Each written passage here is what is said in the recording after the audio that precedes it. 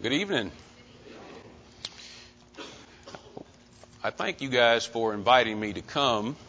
And yesterday I was a little harried because I drove in and just had like a minute or so before I got here. Didn't do any housekeeping matters. That's what we call it in the courtroom, housekeeping matters, before you get to the trial.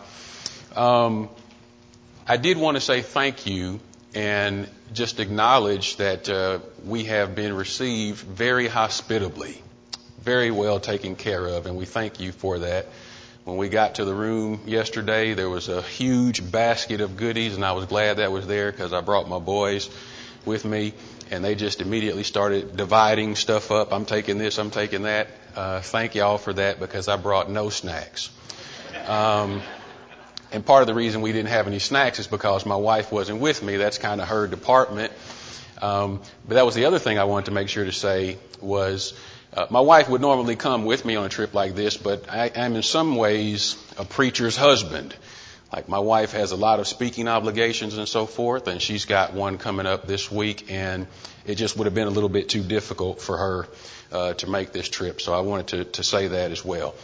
And the last thing I'll say, in the lesson last night, I mentioned this Greek term, polytuomai,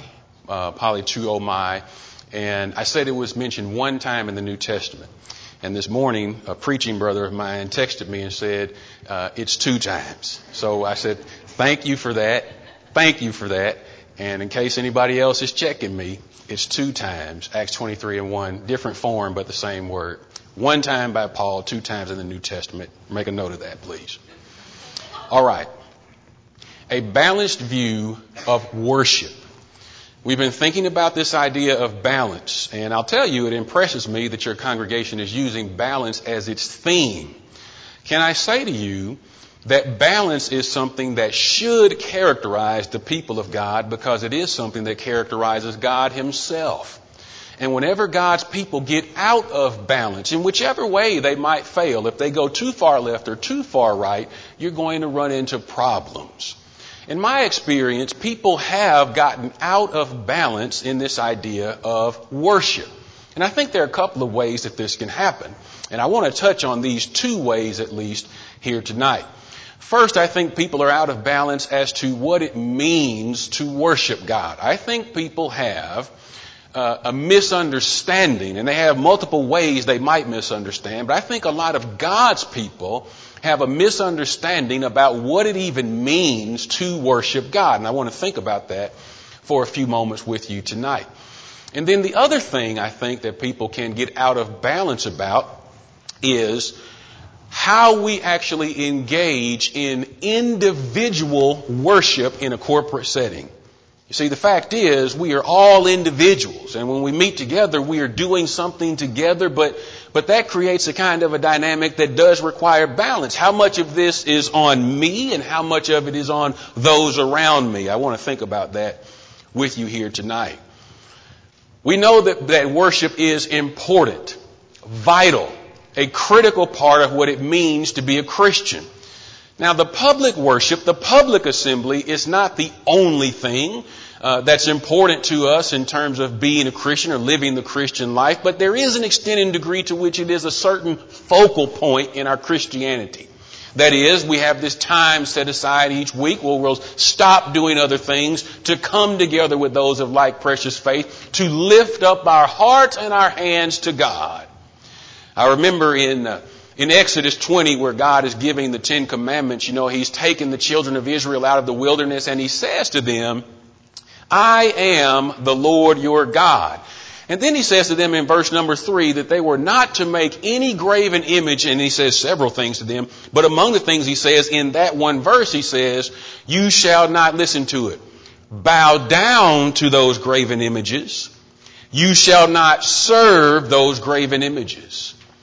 I think that people don't realize that the idea of worship is multifaceted. It requires or it involves more than one thing. So you have to have a balance. You must strike an equipoise in your minds so that you can carry these 2 things along in proper proportion.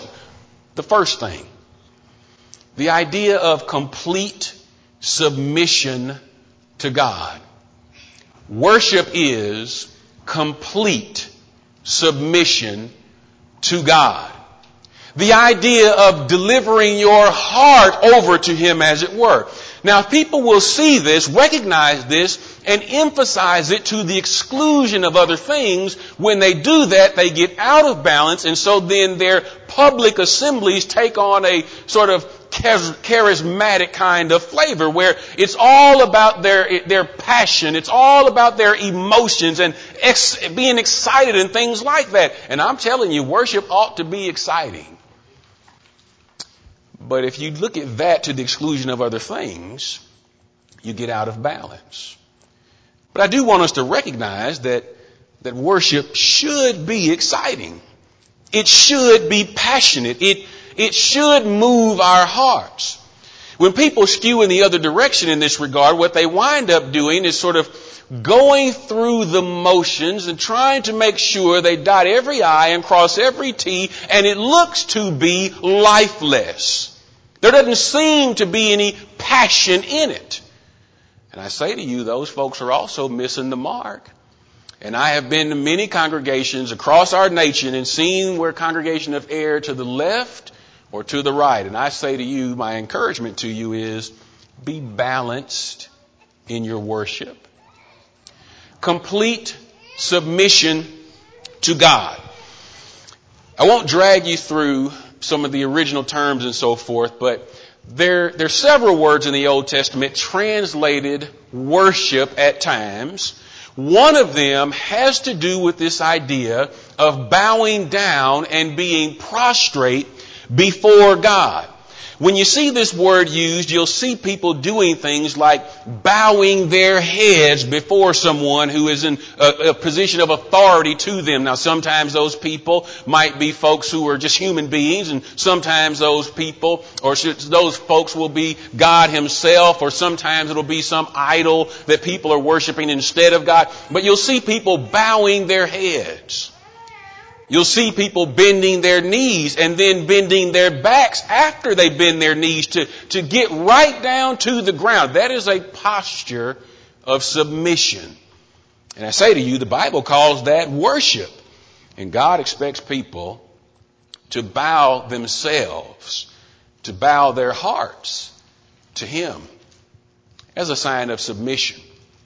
When you come to the New Testament, you'll find that you have a Greek term there. There's a couple of different words that are used, but one of them is used consistently and translated worship, and it has the meaning of blowing a kiss toward someone else.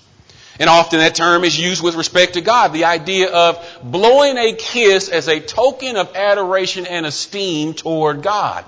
Interesting to me, when you look at the Greek translation of the Old Testament, you see this same Greek word being used in the place of this Hebrew term that I just mentioned. That is to say, when those Jews translated the Hebrew Bible, those Hebrew scriptures, into Greek in the centuries just before Jesus came, they equated these two words. Now, the word, whatever they are, whatever those words are, have the idea of submission. And submission is absolutely part of what it means to worship God. You'll notice that in the book of Revelation, and this is in several places, in the book of Revelation, you'll see the four beast imagery of the four beasts in the book, and you'll see the 24 elders being depicted in the book. And when you see them time and time again, chapter 4, chapter 5, chapter 7, chapter 11, chapter 19, time and time again, they are bowing themselves before God, and the Bible's calling that worship. That's their submission to God. You guys remember in Matthew chapter 2, where we see the birth of Jesus, and the Bible tells us that some folks had come along because they had heard that Jesus had been born. Listen to this. Matthew chapter 2, verse number 10 beginning. When they saw the star, they rejoiced exceedingly with great joy, and going into the house, they saw the child with Mary his mother. That child is Jesus. And they fell down and worshipped Him. Then, opening their treasures, they offered Him gifts, gold and frankincense and myrrh. Two things happening there. Did you see it? The Bible says they fell down and worshiped him. They were submitting to him, a baby, because they recognized that he was more than just a baby. And having done that, the Bible says they also offered their gifts to him. Two things going on. The first is a submission. The Bible calls that worship. I say to you, if you want to worship God acceptably, it does begin with the heart, does it not? You cannot worship God acceptably without completely submitting to him. Now, whatever might follow after that will or will not be acceptable based upon the condition of your heart. It doesn't matter if you get all of the steps right if your heart is not right. Worship is a complete submission to God. The word that I mentioned, the Greek word, does refer to a complete submission. You can see this in the New Testament church context in 1 Corinthians chapter 14. If you look at 1 Corinthians chapter 14, now Paul, you remember, is dealing with some things in the public assembly there in that chapter. He's got some concerns about how things are unfolding, and we won't take time to sort of deal with all of that, but I do want to just make reference to one of the things that he says. Now, he's saying here that if you're going to speak in these miraculous languages and so forth, you've got to be careful how you handle all of that, because it'll cause confusion, among other things, with people who do not understand what is going on. Don't know God, don't understand what is going on. Now take a listen to this. 1 Corinthians 14, I'll begin at verse 22 for a little bit of context. So then he says, thus tongues, or these miraculous languages, are a sign not for believers, but for unbelievers, while prophecy is a sign not for unbelievers, but for believers. If therefore the whole church comes together, now y'all know that's the assembly right there.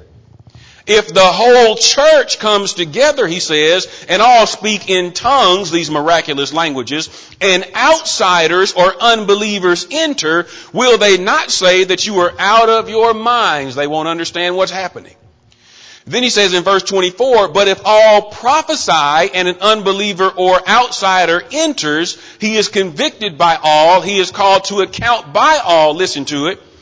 The secrets of his heart are disclosed, and so falling on his face, he will worship God and declare that God is really among you. He is falling on his face, worshiping God. You see, when you teach the Bible, when you teach people what God expects of them, the appropriate response is for them to humble themselves and submit themselves to God. And the Bible calls that worship. I say to you, you can be right and wrong at the same time. If you only get half of what the Bible is talking about worship, you are in a prime position to get it wrong. Worship is a complete submission to God. It is a matter of the heart. But it's not only a matter of the heart. Worship is also a matter of the hands. In Exodus 20, again there in verse 3, God tells Israel that they were not to bow down, that's your idea of submission, nor serve, that's your idea of service, nor serve these idols. The idea of submission is a matter of the heart, isn't it? But then the matter of service, that is a question of the hands, isn't it? It's not just your attitude, and your attitude toward God has to be right. It's also your action. What are you doing? I remember in 1 Kings chapter 12 and verse number 30, the Bible in 1 Kings 12 talks about the breaking away of the northern kingdom from the southern kingdom. So you have two groups of people where you were supposed to have only one. And God knew that he told Jeroboam he's supposed to kind of take away these northern tribes because of the problems that had developed under Solomon and so forth. Get all of that. But when he did take the tribes of the north away, we're told that he set up 2 centers of worship, one at Bethel and one at Dan, and corrupted all kinds of things about what God had prescribed. And the Bible says in verse number 30, this thing became sin because the people went to Dan, which is as far away as they could get from Jerusalem, instead of going to Jerusalem where God wanted them to go. I'm saying to you, listen, you can have all the right attitude you want. You need to make sure your actions are also in conformity with the will of God. You need both action and attitude, heart and hands. You need both. It has to be balanced. And so we look for an equipoise. That's just a fancy way to say an equilibrium. We want these things to be kept in proper proportion in our worship to God. In the New Testament, we have another Greek term that is sometimes translated worship, but more often it is translated serve. This is an action word. It's not just the idea of being submissive to God. It's not just the idea of humbling yourself before God. It carries this idea of doing things. Look at Acts chapter 7. In Acts chapter 7, Stephen is dealing with some of his Jewish brethren. He's got some concerns about how they have done things in the past. And let's see here. Let's take a look at we'll begin at verse number 41. Now, Stephen is trying to correct them, straighten them out where they've gotten some things wrong. And one of the things they've gotten wrong is this idea of worship. In chapter 7, in verse number 41, he says, and they made a calf in those days after God had brought them out of Egypt. They made a calf in those days and offered a sacrifice to the idol and were rejoicing in the work of their hands. But God turned away and gave them over to worship the host of heaven, as it is written in the book of the prophets. Did you bring to me slain beasts and sacrifices during the 40 years in the wilderness, O house of Israel? Now, what is he saying? God gave them over to worship the host of heaven. That word is the Greek word that is oftentimes translated serve. And what he has in mind here is not just their attitude, but what they were doing. They were offering things to idols. And Stephen says that is part of Israel's problem. That is part of where you went wrong. You see the Bible talk about the woman Anna, the prophetess in the New Testament, and it talks about her ceaseless prayers and her ceaseless offerings, fasting and so forth to God. The Bible calls that worship, service to God. You see, sometimes individual actions are characterized in your New Testament as acts of worship. Anybody ever heard that term before? I don't know if y'all use that around here. The individual things that we do in offering to God are properly characterized as acts of service, acts of worship to God. They're depicted that way in the Old Testament and the New. As a matter of fact, when you read the New Testament reflections on the work of the priests in the Old Testament, the Bible refers to their work as service, worship to God. They would go into the temple and so forth, prepare these sacrifices and offer the sacrifices on behalf of the people when the people came and wanted to present things to God. The Bible calls those acts of service, acts of worship. Individual actions that we take properly characterized as acts of worship, service, the work of our hands. There also is a sense, though, in which our lives are offerings to God. Now, I know sometimes people kind of twist this, but y'all just stay with me for a second. You know, some people will get into some arguments and debate. Everything we do is worship and all that. Well, listen, I kind of have some question about some of that. But I do think that our lives as a whole are supposed to be offerings to God. I remember Paul's saying he was ready to be poured out. What's he saying? He's saying, I've given my entire life to serving God, and I'm ready to give my life as a final offering, my whole life, an act of service to God. You remember in Romans chapter 12? Look at Romans chapter 12. I know that we familiar with Romans 12, 1 and 2, but sometimes maybe we don't think about it in this connection, in this context.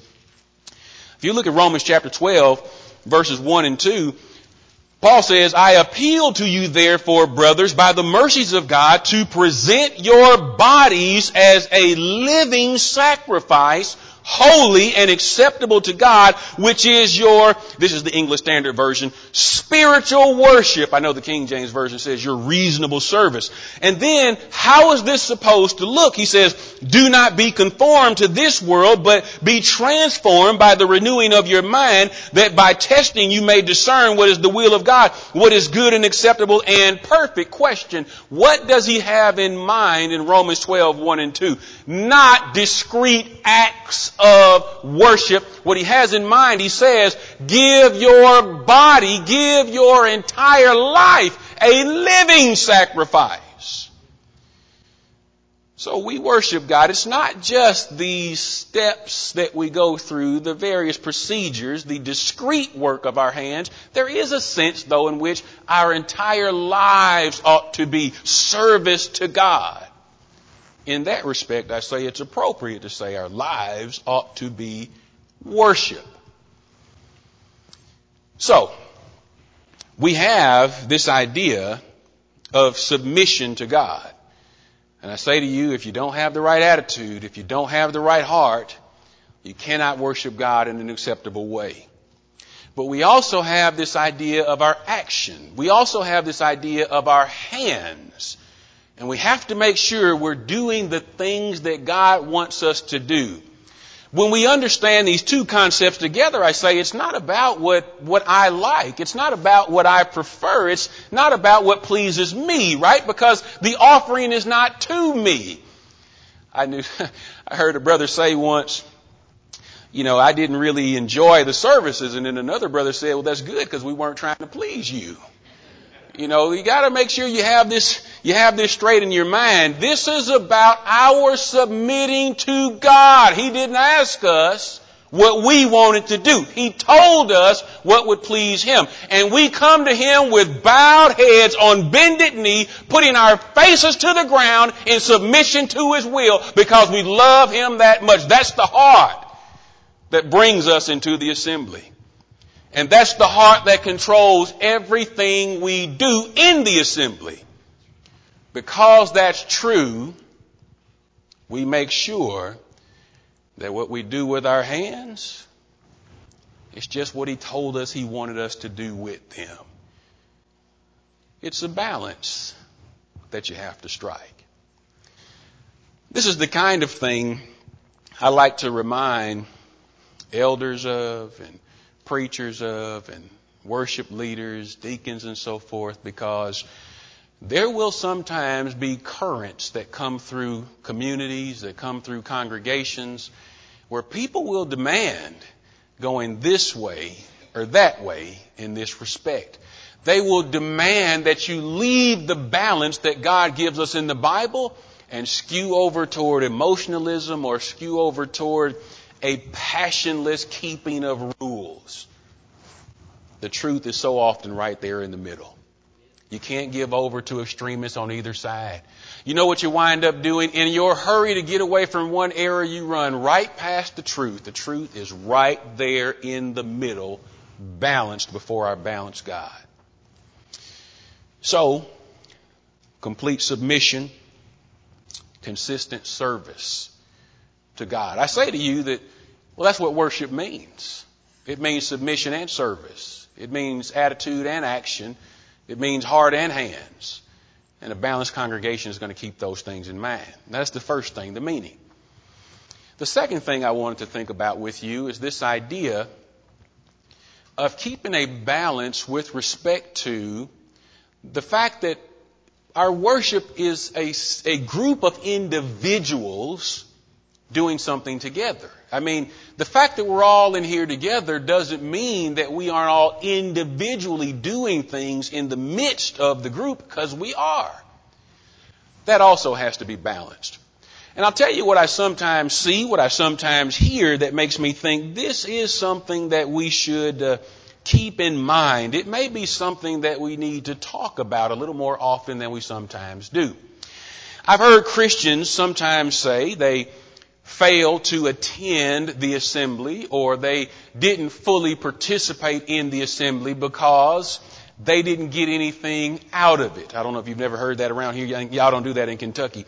But everywhere else that I've been, I've heard people talk like that. And I've heard people say things like, the preacher didn't move me, or the song leader didn't move me, or the prayer didn't move me. And I think to myself, okay, were you in a condition to be moved? I don't say that every preacher does a great job every time. I'm sure that there have been plenty of times where I've not done a great job. I don't say that every song leader does a great job every time, but I do think that many of the times when individuals are critical of other individuals, it's not the person they're criticizing that is the problem. It's a group activity, but every individual is responsible for their part in the group's activity, and I think sometimes we lose sight of that. And so I thought maybe we should give that some thought. If I want to make the most of my worship assembly as I gather together with you, I have some responsibility for making sure that I put in the most. When I put in the most, it makes it more likely that I'll get the most out. So I want to make some suggestions to you. We have to individually prepare for the presence of God. We have to individually prepare, making sure that our hearts are right, our attitudes are right, before we ever come into the assembly. Part of that preparation is spiritual, part of that preparation is mental, part of that preparation is physical. Spiritual preparation for the presence of God. Look at Hebrews chapter 10 and verse number 22. Hebrews chapter 10 and verse number 22. Now, you know, I was going to say Paul right there. I don't know for sure that Paul wrote the book of Hebrews. Don't get me going down that road. But I'm just going to say the Hebrews writer. Okay. I know some people who feel real strong about it, but they can't prove it. Hebrews chapter 10. Look at verse number 19. Therefore, brothers, since we have confidence to enter the holy places by the blood of Jesus, by the new and living way that he opened for us through the curtain, that is, through his flesh, and since we have a great high priest, a great priest over the house of God, listen to this, let us draw near with a true heart in full assurance of faith, with our hearts sprinkled clean from an evil conscience and our bodies washed with pure water. Now he says we ought to draw near, but draw near how? He says you need to make sure that you've taken a look at yourself spiritually before you come. I have known people that have come to the assembly of God's people, and they knew they weren't right when they walked out. When they walked in, they knew they weren't right. And you know how they walked out? The same way they walked in, they still were not right. And those people would complain about everybody and everything that was going on in the assembly. The problem was right here with them. They were never going to be right. They had not prepared themselves for the presence of God. They didn't have the right attitude. They were not submissive to the will of God in other aspects of their lives. So when they come into an assembly of people who are submitting to God in the various aspects of their lives, they don't fit in. They're not in a condition to get anything out because they're not putting the right things in. I say to you, we have an individual responsibility in the assembly to make sure we're ready to come into the presence of God. You make sure that if there's something in your heart that's not what God wants it to be, you deal with that before you get here. That's your job. That's not our job. That's your job. It's not everybody else's job to examine your heart. That's your job. Examine yourself to see whether you're in the faith. That's our individual jobs. Does that make sense to y'all? Y'all awfully quiet. Preparing for the presence of God. There's a mental preparation that is involved as well. I've looked to see that I've lived the way God has wanted me to live over these last several days, these last several weeks, and as best I can tell, I have a clear conscience before God. Well, that's my spiritual preparation to come into His presence. What about my mental preparation? I mean to say there's just some things that I need to make sure that I've sort of thought about and dwelled on before I approach God so that I can approach Him with the right kind of heart, the right kind of attitude. You know, you can't sort of come into the building listening to ESPN on your way in here and listening to the world news on your way in here and then walk in here and think you're just ready, Freddie, because it doesn't work that way. What's on your mind? There's all kinds of things in the world to distract you from the majesty of God, but that's the one thing that should be on our minds when we get here. It's a fearful thing, an awesome thing to fall into the hands of a living God. That's what we ought to be thinking about. You remember in Isaiah chapter 6, it really is one of my favorite passages of Scripture. And, you know, everybody says I say that, and I've got several that I read. But this really is high on my list of favorites. In Isaiah chapter 6, the prophet sees God in his vision. And I'll just start at verse 1 here. He says, "In the year that King Uzziah died, I saw the Lord sitting upon a throne, high and lifted up, and the train of his robe filled the temple. Above him stood the seraphim. Each had 6 wings. With 2 he covered his face, with 2 he covered his feet, with 2 he flew. And one called to another and said," listen to this, "Holy, holy, holy is the Lord of hosts.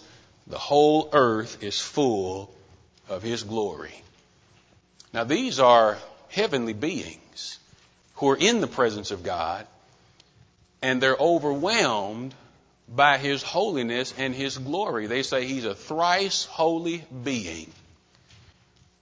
I think that if they're in His presence and that's what overwhelms their thoughts when they're in His presence, maybe that's the kind of thing that should be overwhelming our thoughts when we come into His presence. We ought to be meditating on that all during the week. We should be meditating on that as we drive over to the building. And maybe we should stop and pray about that just before we come into the building, just how majestic He is.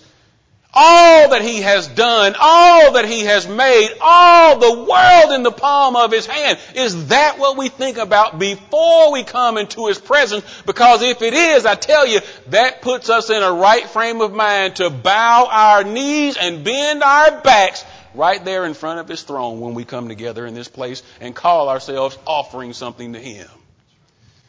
It's mental preparation.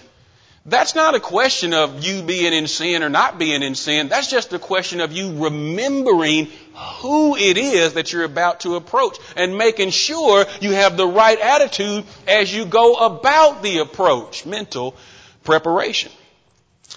The Bible says, I remember Job, in Job 11, if there's iniquity in your heart, you need to deal with that. That's true. But even if there's not iniquity in your heart, you need to think about the person that you're about to approach in worship. Let that humble you. Let that give you the right attitude. We also need to make sure that we have physical preparation. I could say a lot more about the mental preparation, but I'm going to pass on because I've got a few more things I want to mention. We do need to make sure that we have physical preparation. I don't know that we spend much time talking about this, much time thinking about this, but listen, I'm not a rule maker. I don't intend to be a rule maker. I just want to make a suggestion, an idea, a principle that I think is worth keeping in mind. You just take me at my word. I'm not trying to make any laws or anything like that. I'm suggesting a principle that you might want to keep in mind.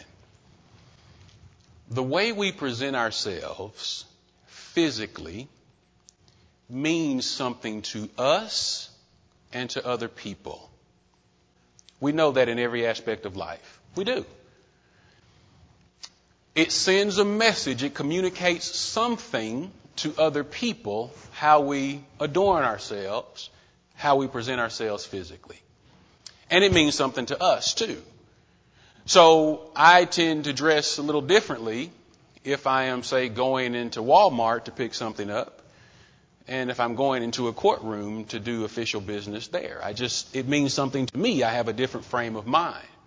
And I don't tell you what that means for you in terms of how you might adorn yourself going into Walmart or going into the courtroom, although I've seen a lot of people go into courtrooms, and they tend not to dress like they're going to Walmart. When there's something really important on the line and they know that they're appearing before someone who has a lot of power and in a position of authority, they tend to try to adorn themselves in a way that communicates something about them, the sobriety and the seriousness and so forth that they're taking this particular meeting. And I just say to you, we should think about that. How's that? I'm not trying to make any laws. I'm just saying let's not act like it doesn't matter at all, because it does matter here. We shouldn't try to judge other people by what they do and don't have. You didn't hear me say run out and buy a new wardrobe. You didn't hear me say don't come to services if you don't have this or that, because I don't mean any of that. That's not what I mean. I just hear people say sometimes it doesn't matter, and I think, well, wait a minute now. It doesn't mean everything, but that doesn't mean it doesn't mean anything. Like there is a middle ground, and it does mean something. Now, you can disagree with me. That's all right. I tell people at Faulkner all the time, you can disagree. You're free to disagree. I'm still right. But I don't intend to rob you of your freedom to disagree. Go ahead. Just still right. I do mean that as a joke, although I'm not joking. I do mean it as a joke. So we're preparing for the presence of God. We have to make sure our attitude is right. And I'm just saying, don't be haphazard and assume that your attitude is right. Spiritually, take a close look at your life and make sure that you're not trying to approach a thrice holy God in a haphazard manner because he has nothing to do with sin. Mentally, cast out all kinds of distractions so that you can focus on the one who brought us together in the assembly. Give him all of your attention because he deserves it. And physically, just think about how you would perceive the presentation that you make. And just because God deserves it, try to make the best presentation you feel you can make because he deserves that too. The second thing, the presence of God, our attitude, our presentation to God, our actions, our hands. This also involves spiritual, mental, and physical preparation. Spiritual preparation. How so? How spiritual preparation for the presentation that we make? There is a presentation that we have to make to God, and we ought to make sure that the thing that we offer is going to be acceptable to him. Now, I noticed that, when we come together, we will oftentimes begin, and we may do a little something before, but it doesn't take too long before we pray. You know why we do that? And oftentimes, all the places I've been, oftentimes there's one thing people tend to say. They'll say, forgive us of our sins and so forth. And then they'll say that they pray that what we're doing is going to be acceptable. Well, listen, prayer is a part of making sure that our presentation is what it ought to be. Another thing in this respect of spiritual preparation is reconciliation. You remember in Matthew 5 and 23 and 24, where Jesus says that if you're going to make an offering and then you remember that there's a problem with you and another brother, he says, leave your offering, go and be reconciled, and then come back and make your offering. Now, what's he saying? There's nothing wrong with the offering, but you need to make sure that you're in a spiritual condition to make the offering.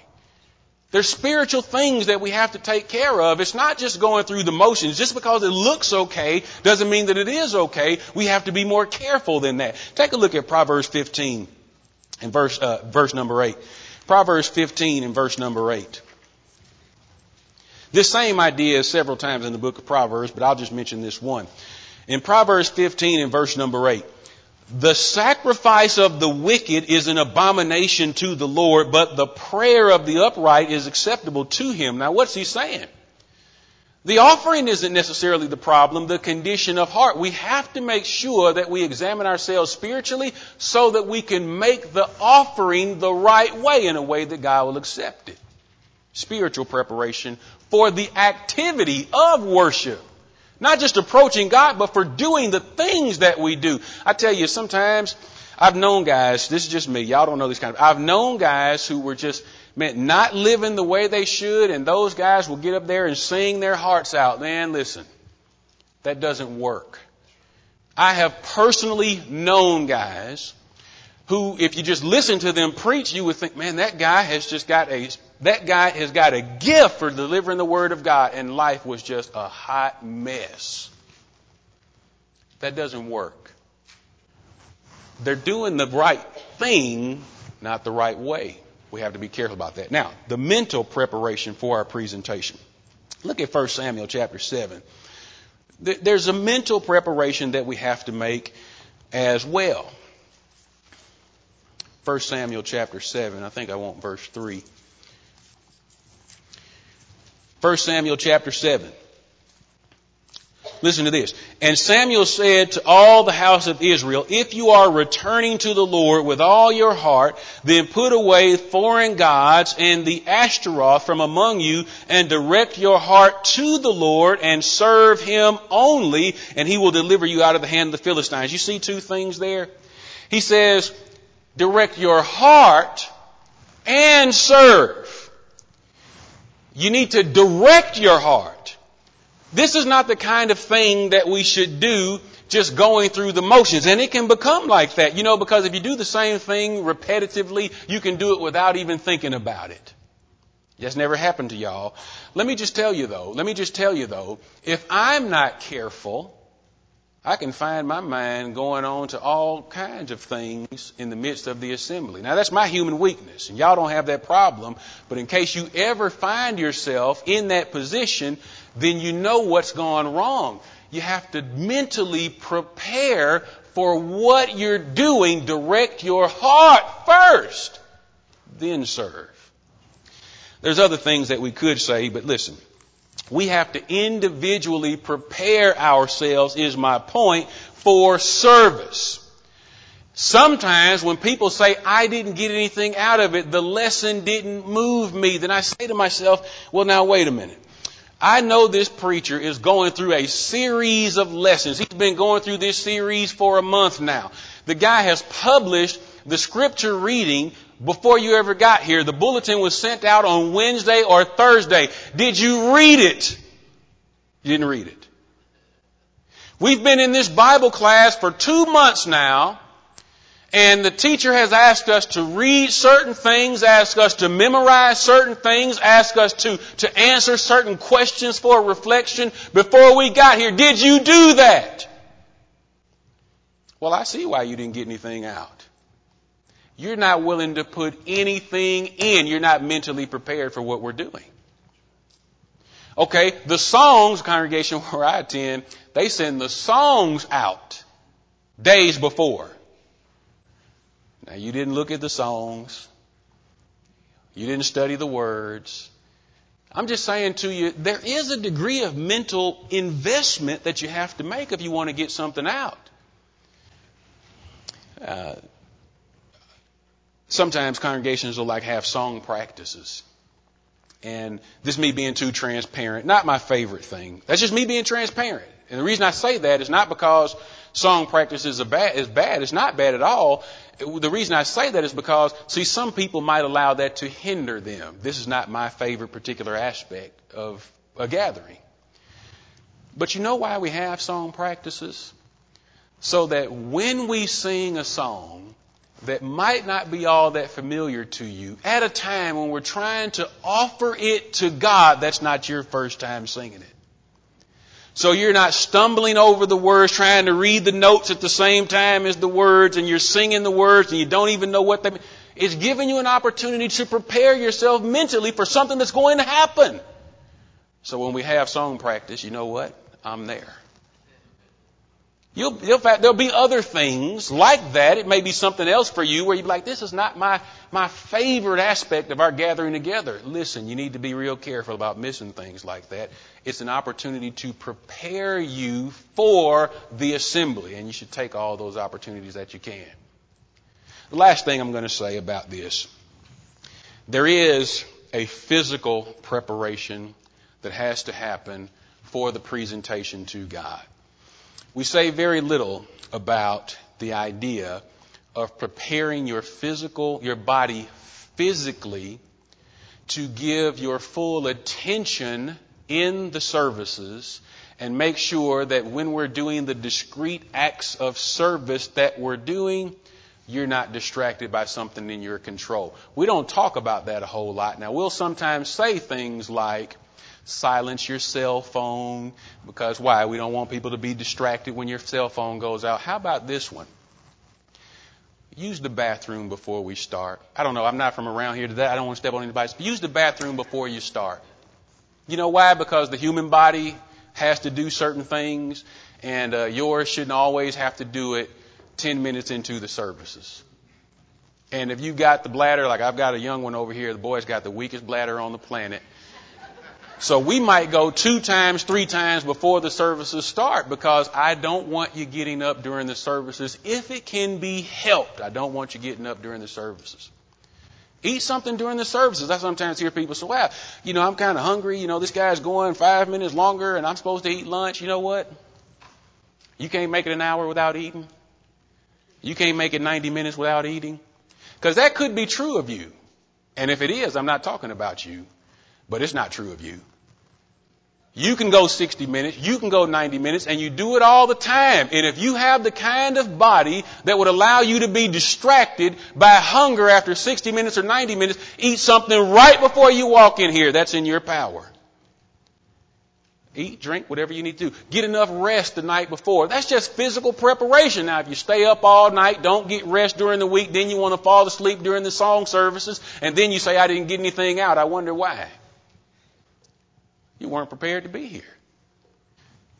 What am I trying to say to you? Corporate worship is a more dynamic thing than most people realize. Worship itself is more dynamic than most people realize. There's a lot going on. If you're just sitting in the pew, there's a lot going on. The condition of your heart, the activity of your hands, all of that is at play. All of that has to be balanced at the same time. The activities of the group and the activity of the individual, all of that has to be balanced. It's all happening at the same time. In a congregation, there are people who are responsible for organizing the services, and those people have some responsibility for making sure that the group is offered a balanced opportunity to worship God. Not tamping down people's enthusiasm, but not allowing enthusiasm to sort of run the train so that we don't care what's going on with the hands. God said He wanted certain things to happen, and those things need to happen. And hopefully those things can happen in enthusiastic, gracious hearts so that we have a balanced approach to worship. The leaders in the congregation should be striving to offer that to the people. But the individuals are responsible for what they individually bring to that assembly. We ought to be really careful, really slow to blame other people if we don't feel that we're getting out of worship what we think we ought to get out of it. I'm just saying to you, there's so much preparation that we ought to do before we come into the assembly. And just in my experience, most of us don't. That's just in my experience.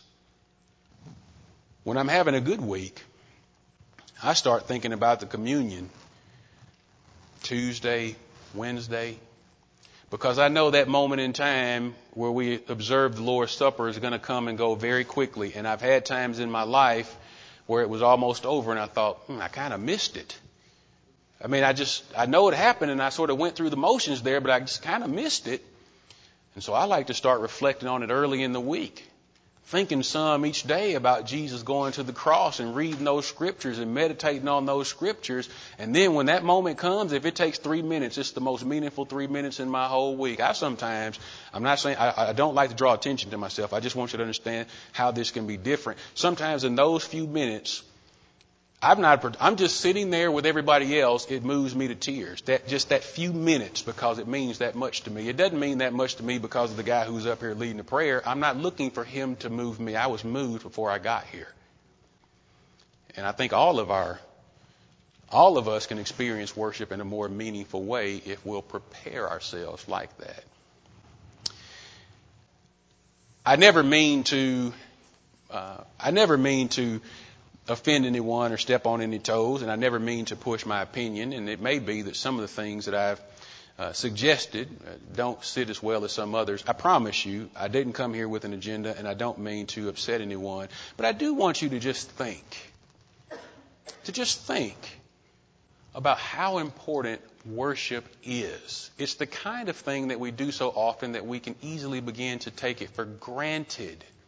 But we can renew our vigor for worship if we just stop and think really carefully about what it is that we're doing, what our individual responsibility is in the midst of the assembly, and if the leaders will sort of keep in mind their obligation to make sure that they offer people a balanced opportunity to celebrate and serve God at the same time.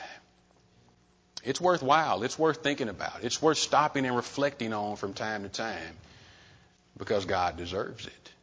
He deserves it.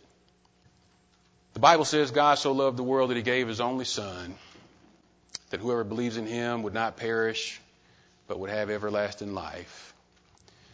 He gave us Jesus. He gave us everything. He deserves our best.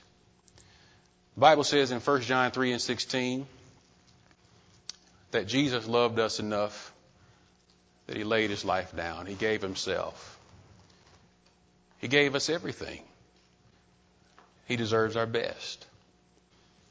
If you believe in him, that means you do accept his authority. You don't have any problem approaching him with a submissive heart because you recognize that he is the Son of God, that he is the authority, and that kind of submission, that trusting belief in him, that's going to move you to make changes wherever changes are needed. Jesus said, if you don't repent, you'll perish. This is kind of an either-or proposition. This is not something you have to balance. It's going to be his way or it's going to be your way. And if you want to prosper, it's going to be his way. This is not a balancing test. This part is either-or. If you trust Jesus, you do it his way. If you're not a Christian, that means you'll have to make some changes in your life. And I don't know what all the changes you might have to make are, but it really doesn't matter what they are. If you trust Jesus enough, you make those changes. If you're already a Christian, guess what? There's still changes. We all have to make changes every day. And this is a good time to stop and reflect and think about what you can do to serve God better. If you're not a Christian, you can become a Christian today. You come to him by faith, repentance, and baptism. Do you believe that Jesus Christ is the Son of God? You open your mouth and say that. You know what we'll do? We will assist you. Someone here will baptize you in the name of Jesus Christ for the remission of your sins. You go into the water outside of Christ, a sinner. You come out of the water, a new creation, a saved person, a Christian. If you're not a Christian, please don't leave tonight without obeying the gospel of Jesus Christ. And if you are a Christian and you have something weighing on your heart, you need help, you need prayer, you need encouragement, don't leave tonight without it, because